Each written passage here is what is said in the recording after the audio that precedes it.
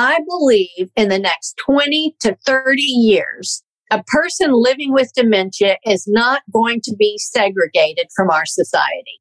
I think we are learning how to be more inclusive with them. Companies like ours and many other companies like ours are trying to include those people in everything we do.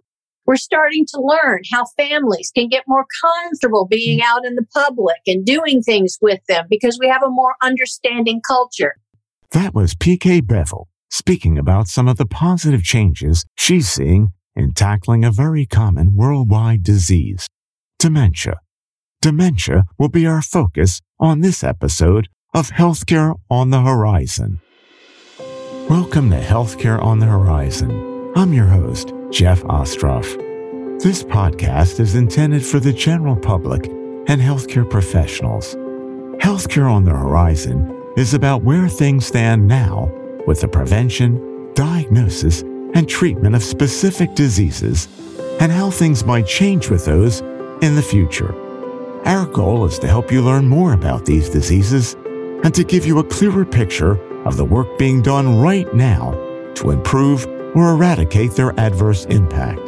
Like its sister podcast, Looking Forward, Opportunities for Job, Career, Business, and Investment Seekers, Healthcare on the Horizon will look a bit into the future, in this case, to provide hopeful news about the various diseases we shine a light on. We hope you'll find the information here useful in an educational sense, but also perhaps in a more personal way should you, a family member, or a friend have one of the medical conditions we cover. Please note, the information shared on this podcast is provided for informational purposes only and is not intended as a substitute for the advice provided by your physician or any other healthcare professional. Hi everyone, welcome to Healthcare on the Horizon. Today you're going to learn about a disease that affects millions of people worldwide, dementia. As you'll soon learn, like cancer, dementia can present itself in many different forms. In this episode number 2 of Healthcare on the Horizon, you'll learn about such things as who and how many people dementia affects, advances that have been made in helping delay, diagnose, and treat dementia, and what may lie ahead in tackling this disease. Spoiler alert, there's some good news there. You'll also learn about a great program that's intended to vastly improve the quality of life for those with dementia and their family caregivers. To help us with all this, we've brought on a decades-long expert on dementia. She's PK Beville. PK Beville has been in the dementia field and working with dementia patients for nearly 40 years. She's also the founder of Second Wind Dreams, which she started in 1997. Second Wind Dreams is an internationally known nonprofit organization created to change the perception of aging through fulfilling elders' dreams and offering educational programs to help caregivers understand the physical and mental challenges facing those with dementia. Second Wind Dreams is the first organization to focus on granting dreams for elders. PK also created the internationally acclaimed Virtual Dementia Tour. Experienced by nearly 4 million people in 20 countries, the Virtual Dementia Tour is a scientifically proven training method designed to build sensitivity and awareness in individuals caring for those with dementia. Well, hi, PK. Welcome to Healthcare on the Horizon. Hey, Jeff. Thanks for having me. Well, it's a delight to have you. What you're going to be speaking about to our listeners and to me concerns so many people around the world. And you'll get a chance to talk about this more later, PK. But I must commend you for the work that you've done for many years with Second Wind Dreams. It's so helpful to people. And again, it's global, so it all fits in perfectly. So thank you for what you're doing and for being on this show. Thank you. It's an honor to be here. You're welcome. To kick us off, PK, if you could briefly tell us why and when you became interested and involved with dementia, which of course is our focus today. Sure. So back in 1983, long time ago. Yes. I was interning at a psychiatric treatment facility. and absolutely hated every minute of it. Huh. It was with adolescents. And it turned out that one of the kids in my treatment therapeutically had a father who had a chain of 11 nursing homes. And he asked me if he could get services like we get for adolescents in the nursing homes because the problems there were huge. And I thought, why the heck not? So we looked into it. A couple of us got together, and I absolutely loved every minute of it, Wow. especially the people living with dementia. So I've been at this since 1983. It's all I ever want to do. I never wanted to change careers. I was home when I got there. And I guess to use Mother Teresa's comment, older adults, especially those with dementia, are my Calcutta. Wow. That is wonderful.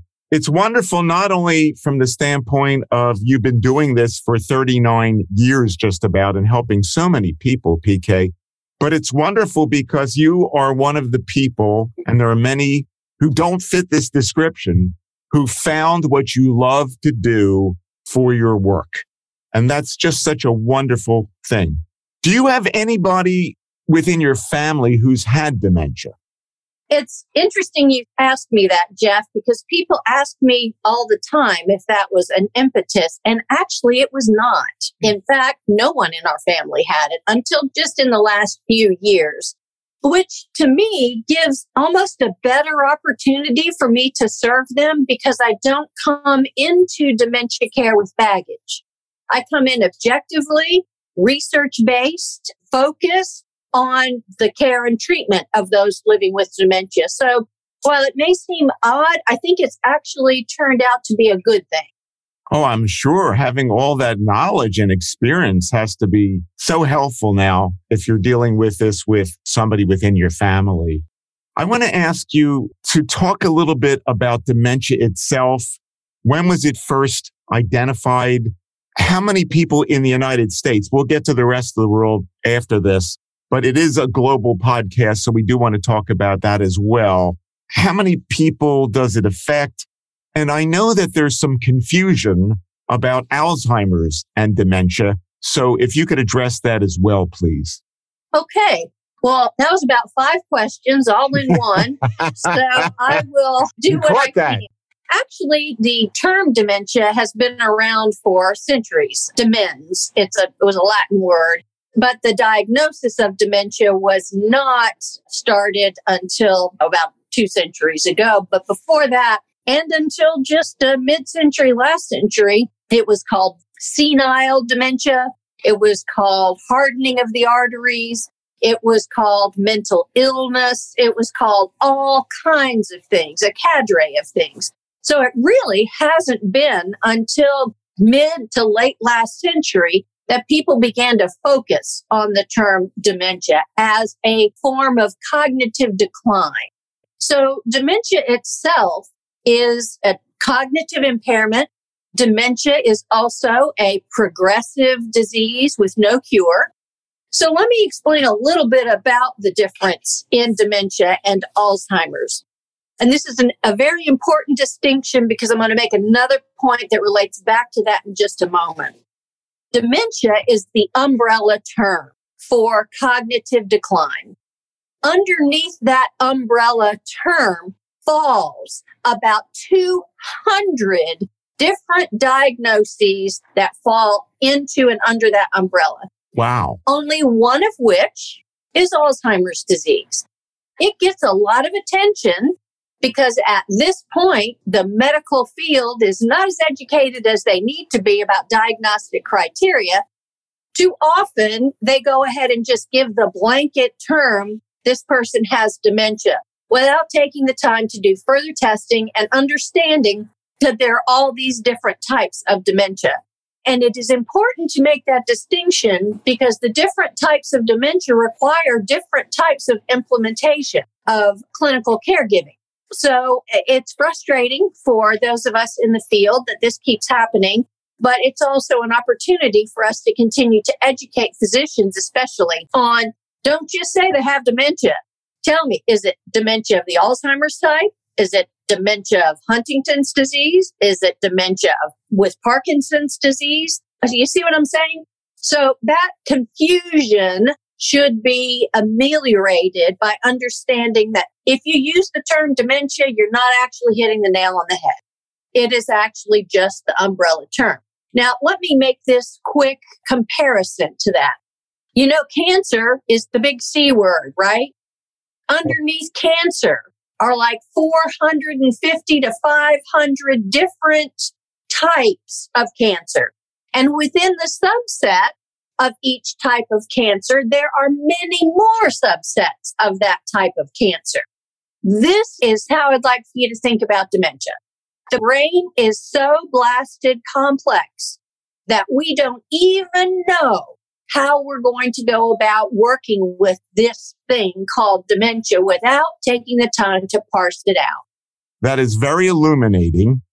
It's certainly something that I never would have realized, the number of different types of dementia.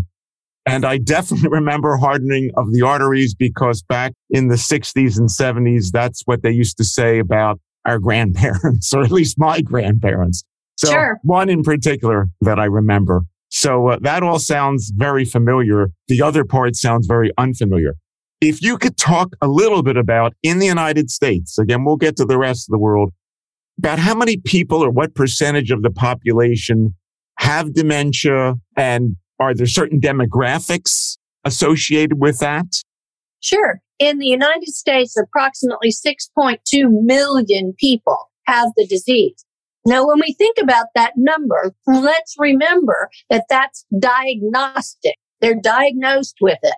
If you can imagine that a good portion of our population never gets the diagnosis, but they still have it, right? We just have to keep in mind that while that's a high number, that number is actually much higher. Also keep in mind that it is the third leading cause of death right now.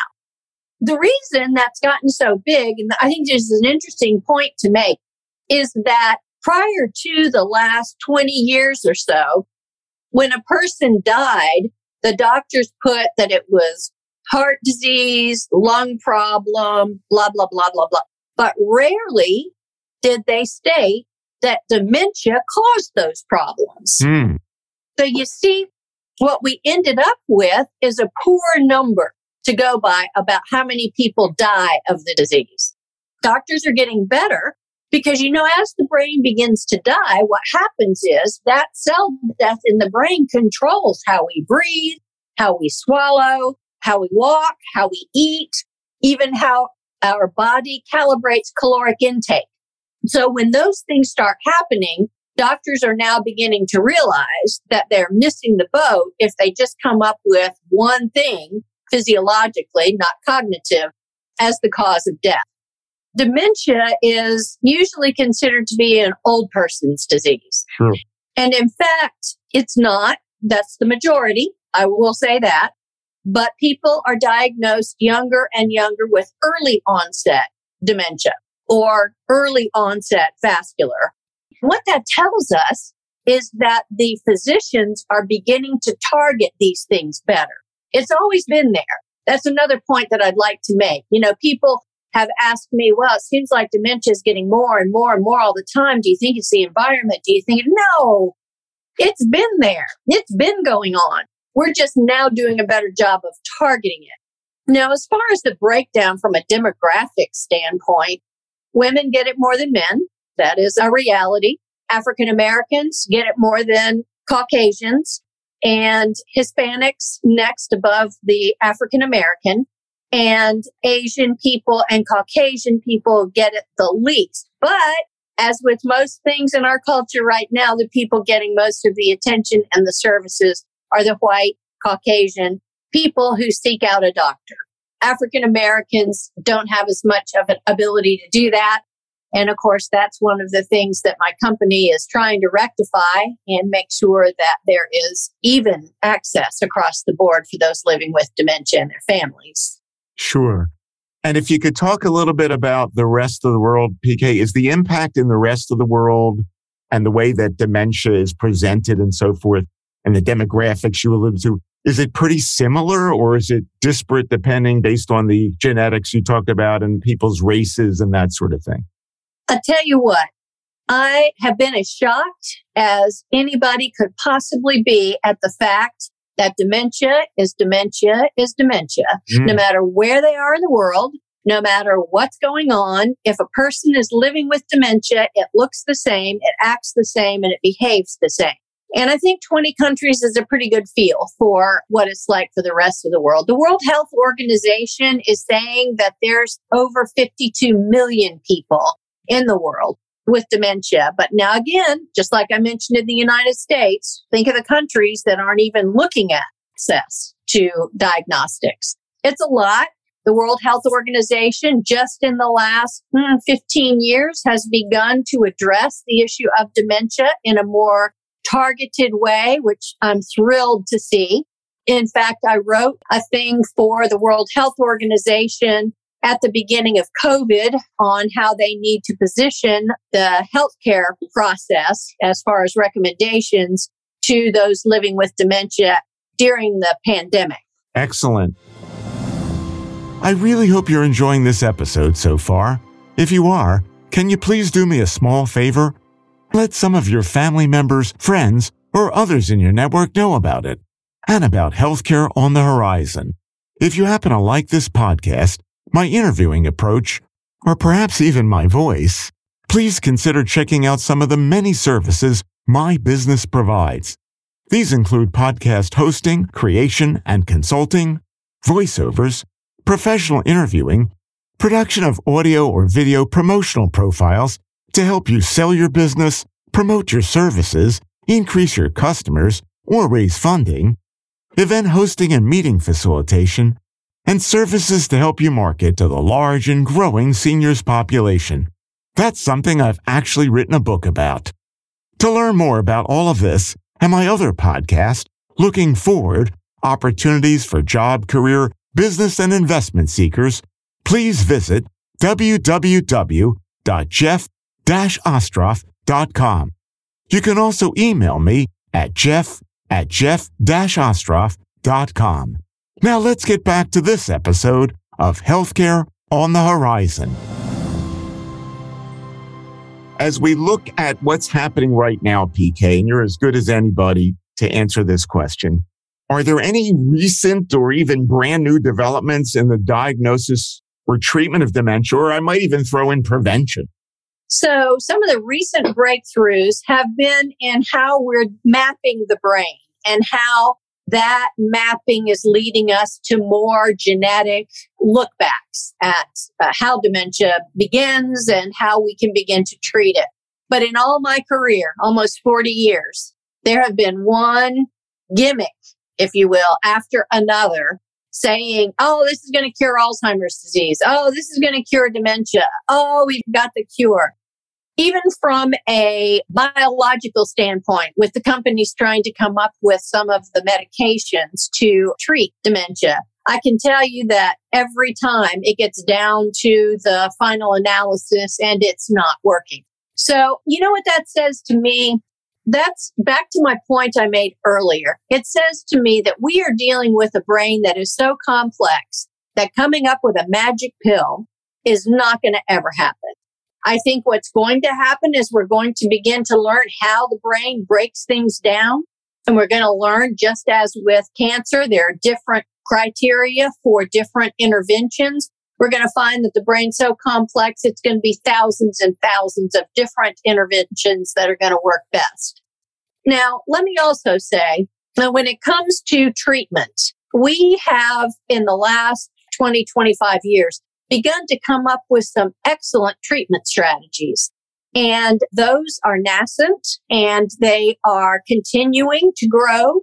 But here's what I want everybody to understand. You're going to probably see a lot of things out there that this caregiving tool is going to make life easier for caregiving challenges. This caregiving tool. So you're going to hear a lot of that kind of stuff. I want you to vet those things. Look them up on the internet.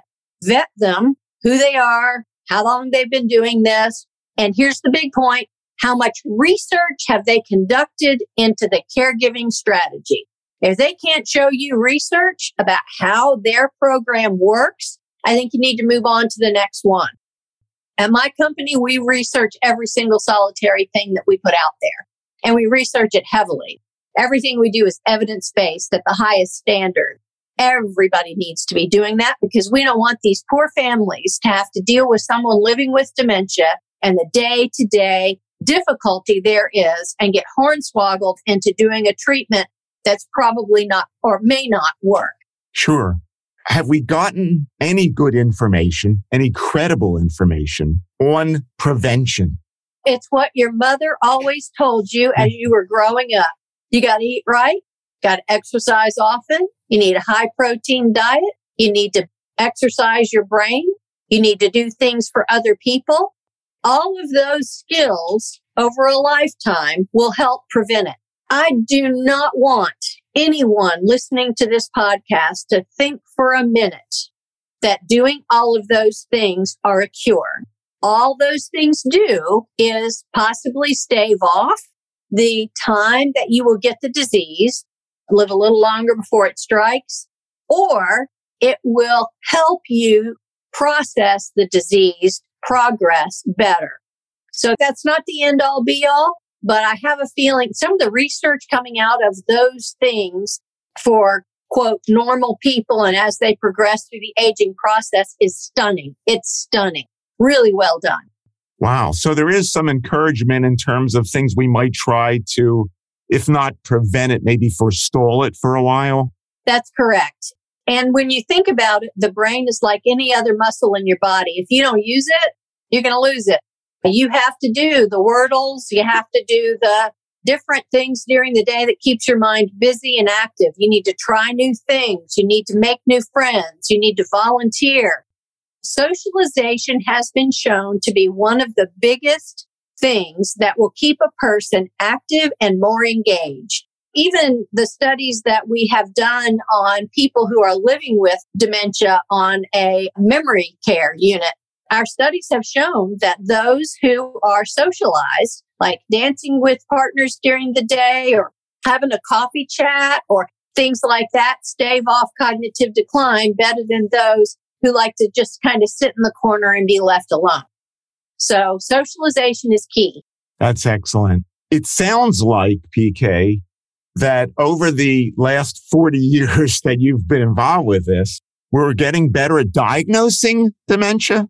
When I first started, there weren't very many assessments for people to determine cognitive decline. And that's just the reality. Since then, there are some really good tests that have been normed and show good validity and reliability across cultures and over time. Now, these are clinical tools, though. These aren't things that you see sometimes on Facebook or even on TV that you can take a 5-minute assessment to determine whether or not you have dementia. Well, that's hogwash. Well, I've done whole seminars on that. But I think the take-home message there is that if you go to a good gerontologist or a geriatrician, rather than just, a general practitioner, you're going to find that they're going to do some pretty succinct assessments to determine what you have and how to treat it. That's excellent. I know that sometimes people who are going to go into independent living, continuing care communities, or possibly assisted living, they're entering into a care community, they're given some kind of a test. What do you think about those tests? If they're going into memory care, some of those tests are pretty good and they're done by an RN and the social worker. And the attending physician that's on site usually reviews them before making a diagnosis. But if they're going into memory care, they have to have had a good diagnosis from a physician, hopefully a gerontologist, before they even enter the building. What happens is when they're there, they're going to want to keep a baseline to watch how the cognition is going, because that tells them if meds management needs to be made. That tells them what types of things they need to do to help engage the person. So those are the kinds of assessments that you're going to see there. And we call those functional assessments. Okay. Thanks for expanding on that. From your vantage point, and you've got a global perspective, you're operating in 20 countries around the world? Yeah. Right. What do you see in the future in terms of what potential progress we might make in either learning better how to prevent it? You've talked a little bit about that, how to diagnose it, or probably most importantly, how to treat it. Here in the United States and in many other developed countries, we've got aging populations. And so the sooner the better, right? What do you see that might be hopeful in this regard, PK? Actually, I couldn't be more excited about the future for people living with cognitive decline. I think we are on the precipice of some pretty amazing things happening. Again, I don't think that we're going to get that magic pill anytime real soon, but I think that forces are gathering. We're getting Congress more aware of. We have several organizations that are heavily involved in legislation. Now, the reason I mention legislation is because so much of the services that we can get to the underserved are going to have to be legislated, and programs are going to have to be more established for them. But here's the best part, I think, of living with dementia. Prior to just recently, I believe in the next 20 to 30 years, a person living with dementia is not going to be segregated from our society. I think we are learning how to be more inclusive with them. Companies like ours and many other companies like ours are trying to include those people in everything we do. We're starting to learn how families can get more comfortable being out in the public and doing things with them because we have a more understanding culture. I am so excited to watch that happen. I turn 70 next year, and I hope I live long enough to see those things happen. And I'm starting to feel it happen a little bit now. But right now, we are living in a time where we hide people living with dementia. We don't go out with them. We don't have programs for them in our churches and our education processes. We just haven't done a very good job. But again, we have come worlds in my last 40 years, and it's gotten so much better. And I think that's what's going to happen in the next 40 years. That's encouraging. If I could draw from what you said, tell me if I've got this right. You don't necessarily see a lot that we're going to be able to do that's new about preventing it. There's a lot of information out there about things that you can do to prevent it or at least stave it off. We're getting better, and you see that perhaps continuing in diagnosing it. And you're not seeing any magic pills or drugs coming out that are going to reduce the chances that somebody gets it or even cure somebody who has it. Where you're seeing the greatest opportunity is going to be when people get dementia, their lives are going to be richer than they might be right now. Is that kind of what you're saying? Yes. And the preventative measures will begin sooner with people. We're not going to just give up when we get the diagnosis. We're going to get busy. And I also think that we're going to get more doctors who are more encouraging to family members. It's not the death knell. There are a lot of great things that a person can do that's living with dementia that heretofore has not been highlighted.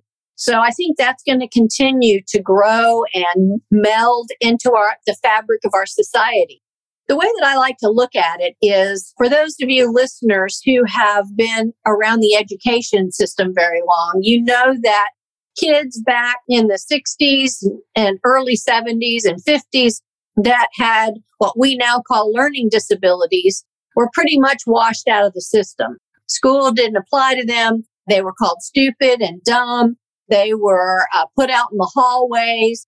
And it's been just in the 80s and 90s that we began to look at IEPs, educational programs specific to the kid.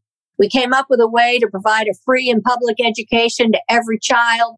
That's what I see happening with dementia. Dementia before were the people that you didn't take in public, that you covered up for, that church was now off the table, going out to dinner was now off the table. But now we're seeing the light, and we're realizing that just like kids with learning disabilities, these people have cognitive issues that we learn to work around. It's very positive, very encouraging. PK, this has been great. Really appreciate your sharing your expertise with us. You've certainly had a lot of experience in dealing with this, and you've seen the progress, and you're speaking about some good things that lie ahead in dealing with dementia. Would love for you to share with our audience a little bit more about Second Wind Dreams, and how our listeners can benefit from what you do, how they might help you out, and anything else that you'd want to share with them about your activities, your program. Sure. I founded Second Wind Dreams in 97 with a purpose of making dreams come true for people living in long-term care. Now we make dreams come true for elders along the long-term care continuum, hospice, home health, assisted living, all the cadre. And we make dreams come true that from the simple to the sublime, going up in a hot air balloon and riding the roller coasters and going to visit the gravesite of a loved one. Things for them that you and I can do today, they can't do. So we make that happen. Now, the reason I founded it was because I felt like people living in long-term care are hidden and forgotten. And I felt like we as a society were doing a very poor job of remembering that these are the people that built our roads and our schools and are responsible for where we are today. And that's abysmal. That says a lot about our culture, the lack of maturity we have as a culture. So I think it's changing. I created the virtual dementia tour as part of my doctoral dissertation. The VDT is worldwide. It's been experienced by approximately 4 million people. It's evidence-based. And what we do is we simulate what it might be like to have dementia with the purpose of hoping that when you come out of the VDT and you see what it was like for a person with dementia, we can change how we care for them to better speak to their needs. The virtual dementia tour, I donated it to Second Wind Dreams to help make more dreams come true. And of course, the pandemic has hit us pretty hard because our services of dreams and the virtual dementia tour have to be in person on site. And, that's just been horrible.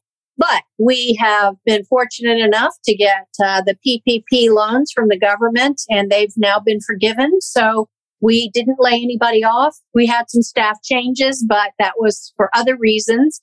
And coming out of this okay. What you can do to help us is go to our website, secondwind.org, O-R-G. Look at the donate button, pop a donation in there for us for the talk today. And also, if you could, there are dreams that are actually online that you can make come true with a donation. Find a dream that looks fun to you and send us $10 over the internet. That would be great. And lastly, we have a whole section of our website donated to you, the family caregivers who are living this day to day. So please visit that part of our website. We have free services there, and we'd love to have you involved. Sounds wonderful. I love the idea of the dreams. I love the idea of the hot air balloons. I think that's great. And I'm sure there are many other great things that you didn't have time to cite that you're doing with these people to help them live their dreams. PK, this has been wonderful. Thank you again for being on Looking Forward Healthcare on the Horizon, and keep up the great work, please. Thank you. The pleasure's mine. Thanks. Thanks for listening to this episode of Healthcare on the Horizon. I hope you've enjoyed it and will benefit from it. And if you did like it, please share this episode with anyone you know who you think might also find it of value. And if you have any comments or questions about Healthcare on the Horizon, or any suggestions for future topics or guest experts, you can reach me at the website www.jeff-ostroff.com or through my email address, jeff@jeff-ostroff.com. Thanks.